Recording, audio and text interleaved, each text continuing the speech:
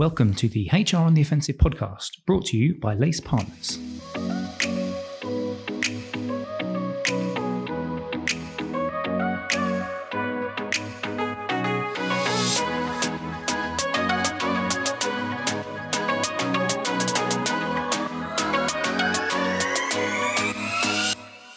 Hi, it's Chris Howard here, and I'm joined on the HR on the Offensive podcast today by Kathy Akratopoulos and Aaron Albury. This is a special HR on the Offensive podcast.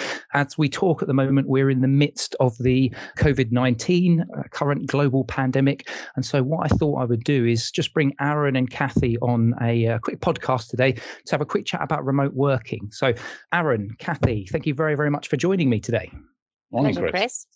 I wanted to have a quick chat about what we're doing at Lace, because obviously I think there'll be some businesses out there that perhaps are embracing remote working in very, very different ways. And so it might be useful for anybody listening into the call to talk about what we're doing. But I thought it might also be worth talking about some of the challenges that organizations are facing. So what I thought I'd do we'll talk for maybe 15, 20 minutes about remote working specifically. But before we go into what we're seeing in the market, when we're talking to HR directors or HR teams at the moment, let's have a quick chat about remote working for Lace Partners specifically. And Aaron, I don't know if I could start with you to just give us a bit of an overview as to what we're doing in terms of our actions and how we are continuing to deliver business continuity throughout our business. Sure, Chris. I think probably the first thing to understand is as a consultancy, we're in a slightly different position to a lot of our clients in the fact that we have been remote working as an organization pretty much since we formed. A lot of our work is done remotely with our clients, whether they're in the UK or internationally. And so as a habit within our organization, it's something we were used to doing. We're also quite fortunate, I think, in the fact that we recently rolled out one of the new technologies for us, Microsoft Teams, to the organization. And therefore, when we decided to take on home working, which is just over 3 weeks ago now, that transition for us was relatively smooth. And in fact, for a number of our active clients, they didn't see much difference. It was the way we've been operating with them throughout. I think what it's allowed us to do, though, is allowed us to get a greater level of collaboration within the organization. But we've been very conscious as we've done that. Clearly, we no longer have that physical coming together within the office. And that has been really a big focus for us in terms of how to keep the teams going. But we have just over 30 people engaged across Microsoft Teams with our clients, delivering service to them. Yeah, and I think it's also important to note that, in terms of our culture and our behaviours, being part of the Lace family, the Lace team is really important. And the social aspects of how we operate are a big part of why people love working with us. And clearly, whilst we do operate remotely significantly on most of our clients, actually the camaraderie that we had in the office, which obviously we're no longer in, was a big part of people's engagement and their experience of working with Lace. So I think what we're facing now, and I'm sure other organisations who have switched from office-based working to home working are facing, is actually the reality of not having that personal social interaction in the office. And how can you ensure, therefore, that people get that level of engagement when they're all sat in their own homes, some of whom are living on their own, others might be in their family units, but ultimately, how do you get that camaraderie operating across a business where it's such a pivotal part of someone's experience of working for a company? We've done lots of things to try and engender that across the team, but I think we're all learning as we go to some extent and testing out new ideas on a daily basis. But I think that ultimately it's recognizing that shift and trying to replace it with something that actually gives that aspect of what people love about working when they're in a remote environment. Yeah, I mean, you think about every time and every business that I've ever worked in, one of the great things that you always say about some of the businesses that I've worked in is there's actually the people aspect. And that's almost been ripped away from so many organizations at the moment, hasn't it? And you think about even things like, I know somebody, for example, who is going through or supposed to be going through an onboarding process at the moment. Like, how do you develop that kind of instant camaraderie and feel for the culture when you're literally sat at home, and also the nervousness around joining a new company, all of a sudden that's now made sort of 10 times worse, isn't it? Absolutely. And at the same time, some organizations like Lace will be more familiar with the remote working, and therefore maybe take to it more naturally. Organizations that haven't really encouraged remote working, or it's just impossible to remote work. So if you're in a factory situation or whatever it is, if you're product developing as opposed to service provision, actually, how do you do that?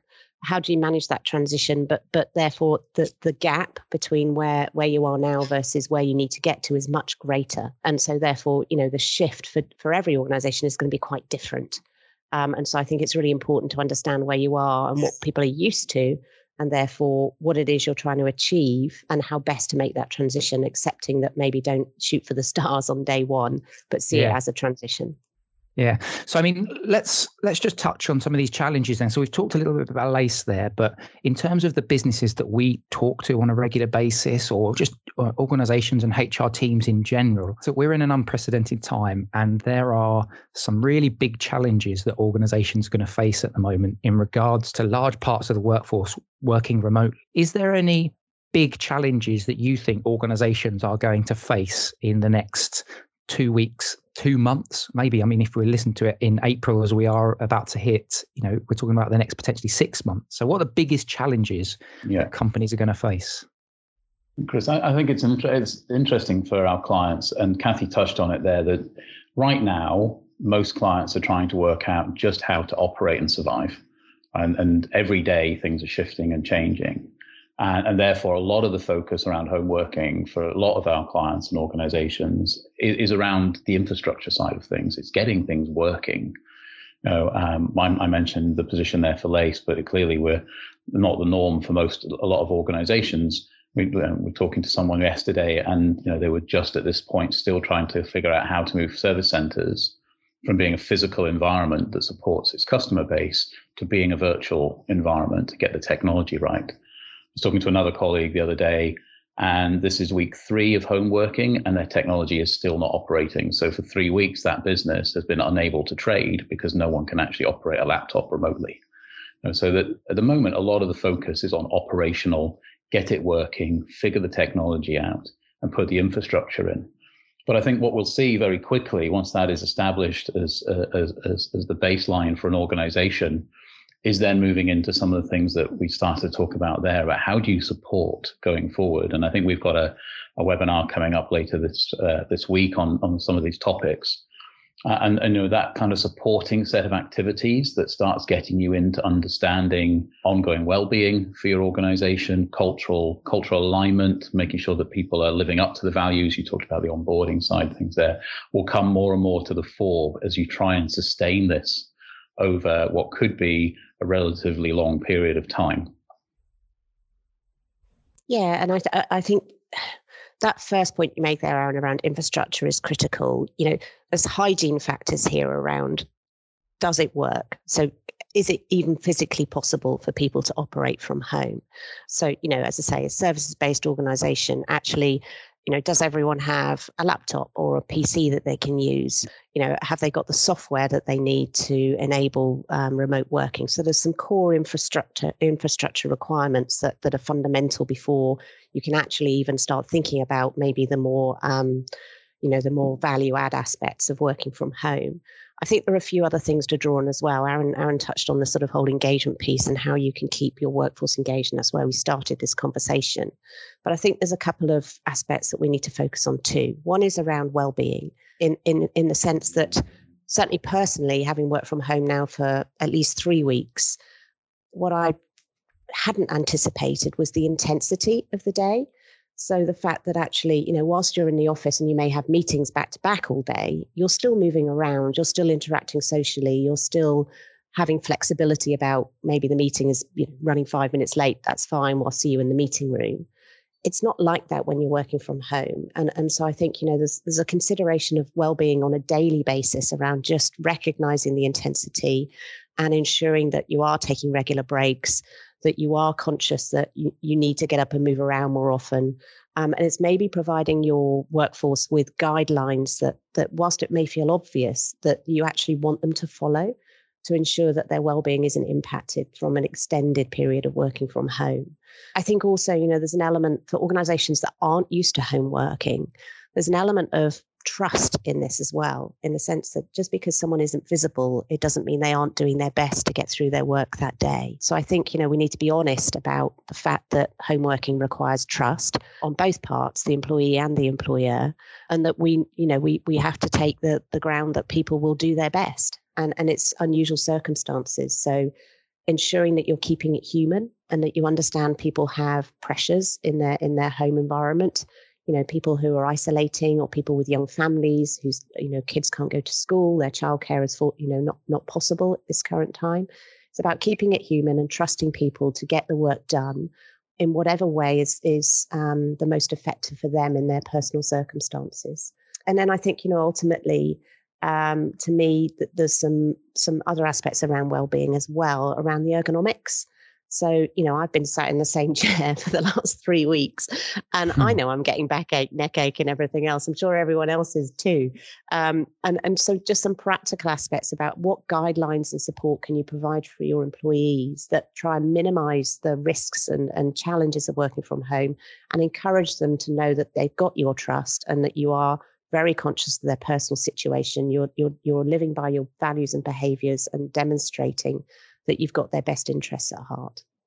I just want to touch on that just for a second. So do you think that what the current situation has brought about will cause a bit of a, I don't know whether I want to say culture shock or culture change, or do you think there'll be many businesses that will be forced into basically looking at the way in which they have engaged with their employees and saying, actually, we aren't living our own values. Our values have essentially become, or the values that we're trying to demonstrate they're not being articulated by us as a business. Do you think this is going to force a lot of businesses to look more closely at the way in which they engage and change? I think there's two aspects to that, Chris. One is that, and we'll expand on this in our webinar around LACE's 12-point plan to dealing with this sort of crisis. One of the factors you're raising there absolutely is about cultural congruence. Ultimately, the way in which we treat our employees over this period, including how we are operating from a home working situation, needs to be consistent with the values and behaviors that we espouse as an organization. Ultimately, the way we act now and the way we treat our employees now in a time of crisis, that's when the true self of the organization is shown, I guess, and through the leadership behaviors and the way people are treated over this period. So the way we operate when we're in a home working situation in a crisis like now, absolutely is the time to shine, if you like, for leaders to absolutely demonstrate those values and behaviors. And if we don't, I do think we risk people's perception of the organization, their engagement levels, their willingness to go the extra mile in these difficult circumstances, and also how they'll feel about us as an organization when we emerge from the crisis and when we try and get back to normal will be impacted. And it's something that we'll talk more about on the webinar. I think the second aspect to me is that I think for every organization, the home working approach, those who are making it work and it's possible for them to use home working, will actually lead to a new normal, in the sense that coming out of this, I think organizations will have proven to themselves and to their employees that it can work. And I think there will be appetite to shift what that new normal is about how people operate in the workplace. I think for employees, there will be a recognition of, whilst none of us are enjoying being locked in our houses basically for hours on end, working day in, day out with a no opportunity to vary what we're doing in terms of the environment, I think we will actually miss the flexibility it gives us and the ability to maybe have more focused working time, for example, or be more flexible about our family arrangements when we actually get back to a working normal working environment. And so I think organizations need to take the opportunity to say, well, okay, what were people's experience of working from home? How now that we've invested potentially in infrastructure, how can we leverage that to actually improve the employee experience and get their views on actually what worked for them and what of this do they want to continue with? So I think it's creating that new normal and grabbing that opportunity once we emerge from the current situation. I couldn't agree more, Kathy. I think I'd add two things to that. On that last point, I actually think we've now started there's a social revolution going on. I think once this has been put out there, you can't put it back. Organizations that have historically actively gone against home working as part of their culture are now forced into this environment. And I think that element, combined with the need to accelerate some of the digital side of businesses as a result of this enforced with change of way of working, means that that is forever changed. I don't think we can move back from that. Saying the social infrastructure, the social change piece is key, and I think once it's in place, it's hard to come back from. And I think that will now be something that organisations will seriously have to reflect on once we return back to a more traditional way of working. The other point I just wanted to pick up on, and Kathy was spot on with that conversation about the cultural impact around employees and how they feel about you once you go through this process, and treating them in the way you want your values to be seen, your behaviours to be seen. I think the other thing that I'd say to that is we've clearly all seen some examples in the last few weeks of the impact that not doing that has, not just on your employee base, but also on your customers. And there's been lots in the press around organizations that have stayed open when they were asked not to, and have put their employees in harm's way or in risk, or the behaviors of some of the banks at the moment in terms of some of the trying to profiteer on some of the good work the government has been putting in place to support organizations. And I think the choices you make in this period will define you, and people have got long memories.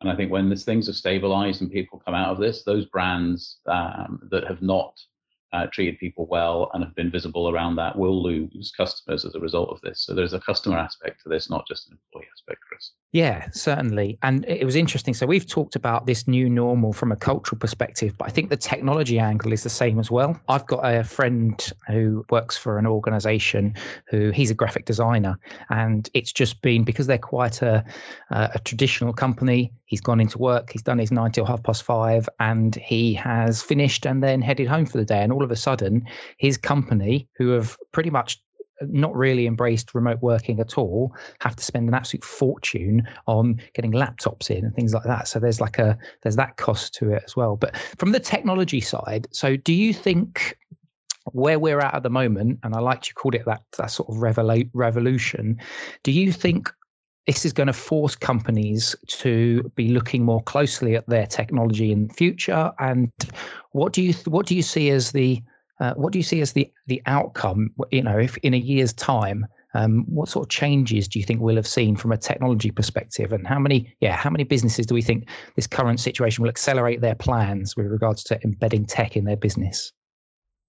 I think I can pick up on one very tangible example, Chris, to showcase that, because I genuinely think this has accelerated. It's not a case of will it. I think it has accelerated digitization, and in a lot of different organizations. And there's probably one really good example, and then maybe a secondary example that we're all experiencing. So the first one is around sort of service centers, and a lot of service centers, customer service centers, have traditionally been places that people come in to work, they do shifts, and they come out again. And that technology has been based around a particular location. I think what we have seen is an acceleration in the organizations of digitizing that capability, making it a virtual service center environment.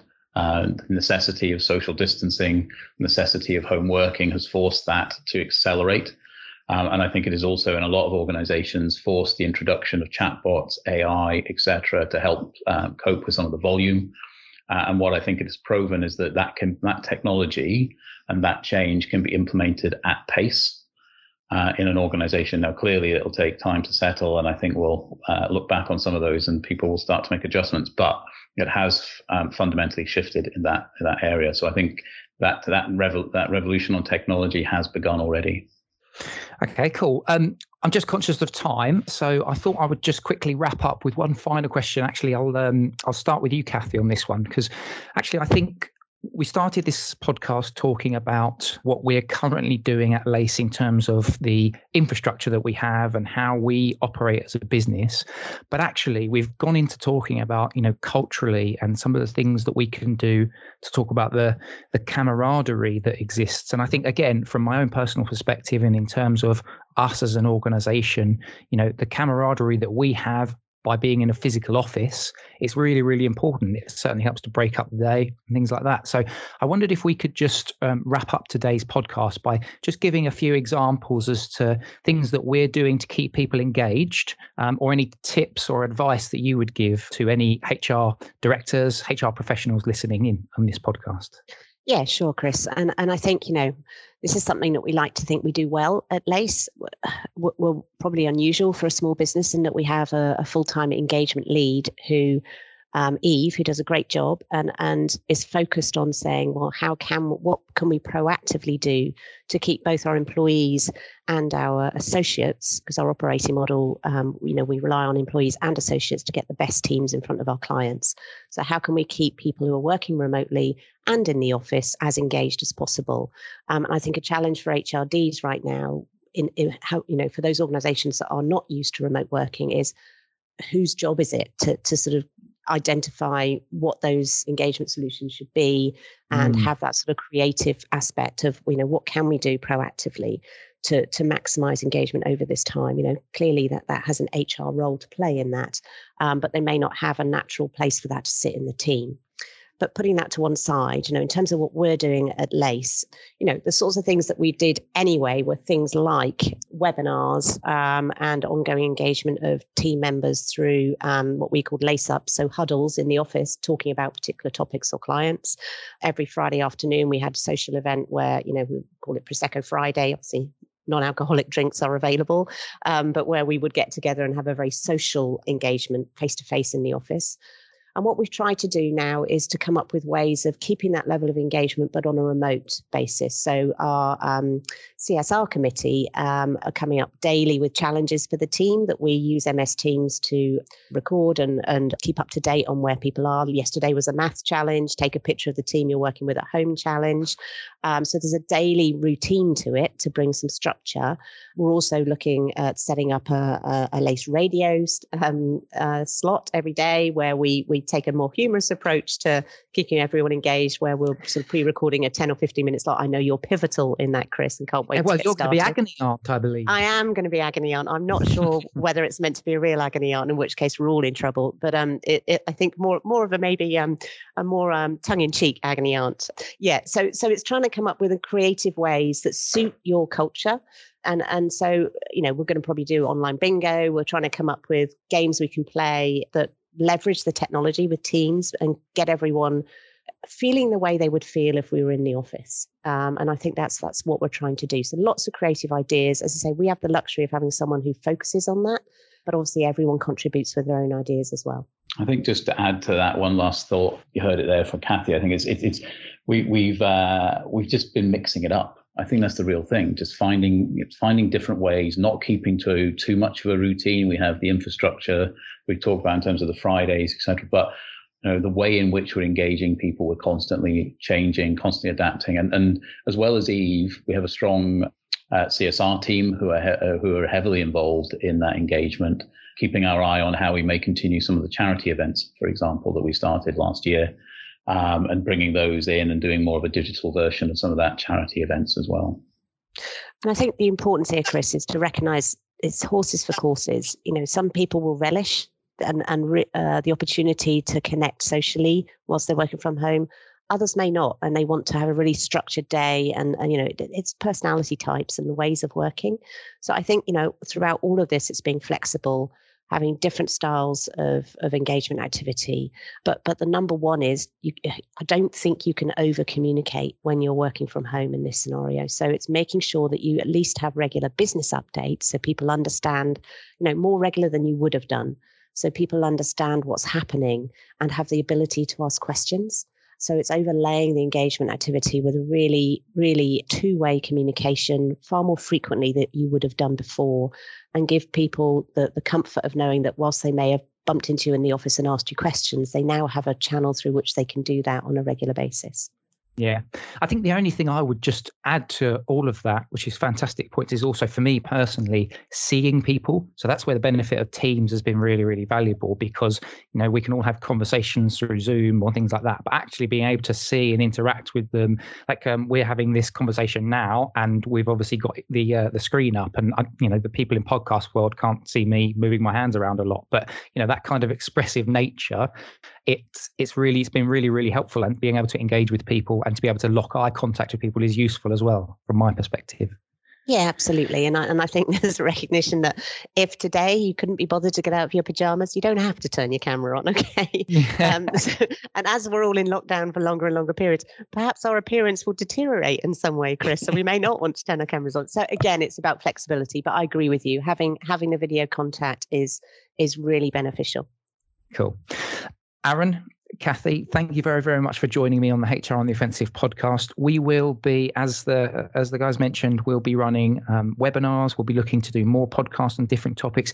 If you have a topic that you'd like to suggest, then please feel free to do so. Then we can discuss and debate that. We'll look to get potentially other individuals, perhaps non-lacers, coming along to talk to us about some of the challenges, some of the issues they're facing, and how they're actually adapting to the current ever-changing environment. So, Aaron, Kathy, thank you very much for joining me today. Thanks, Chris. Thanks, Chris. And we'll see you on the next podcast. Bye-bye.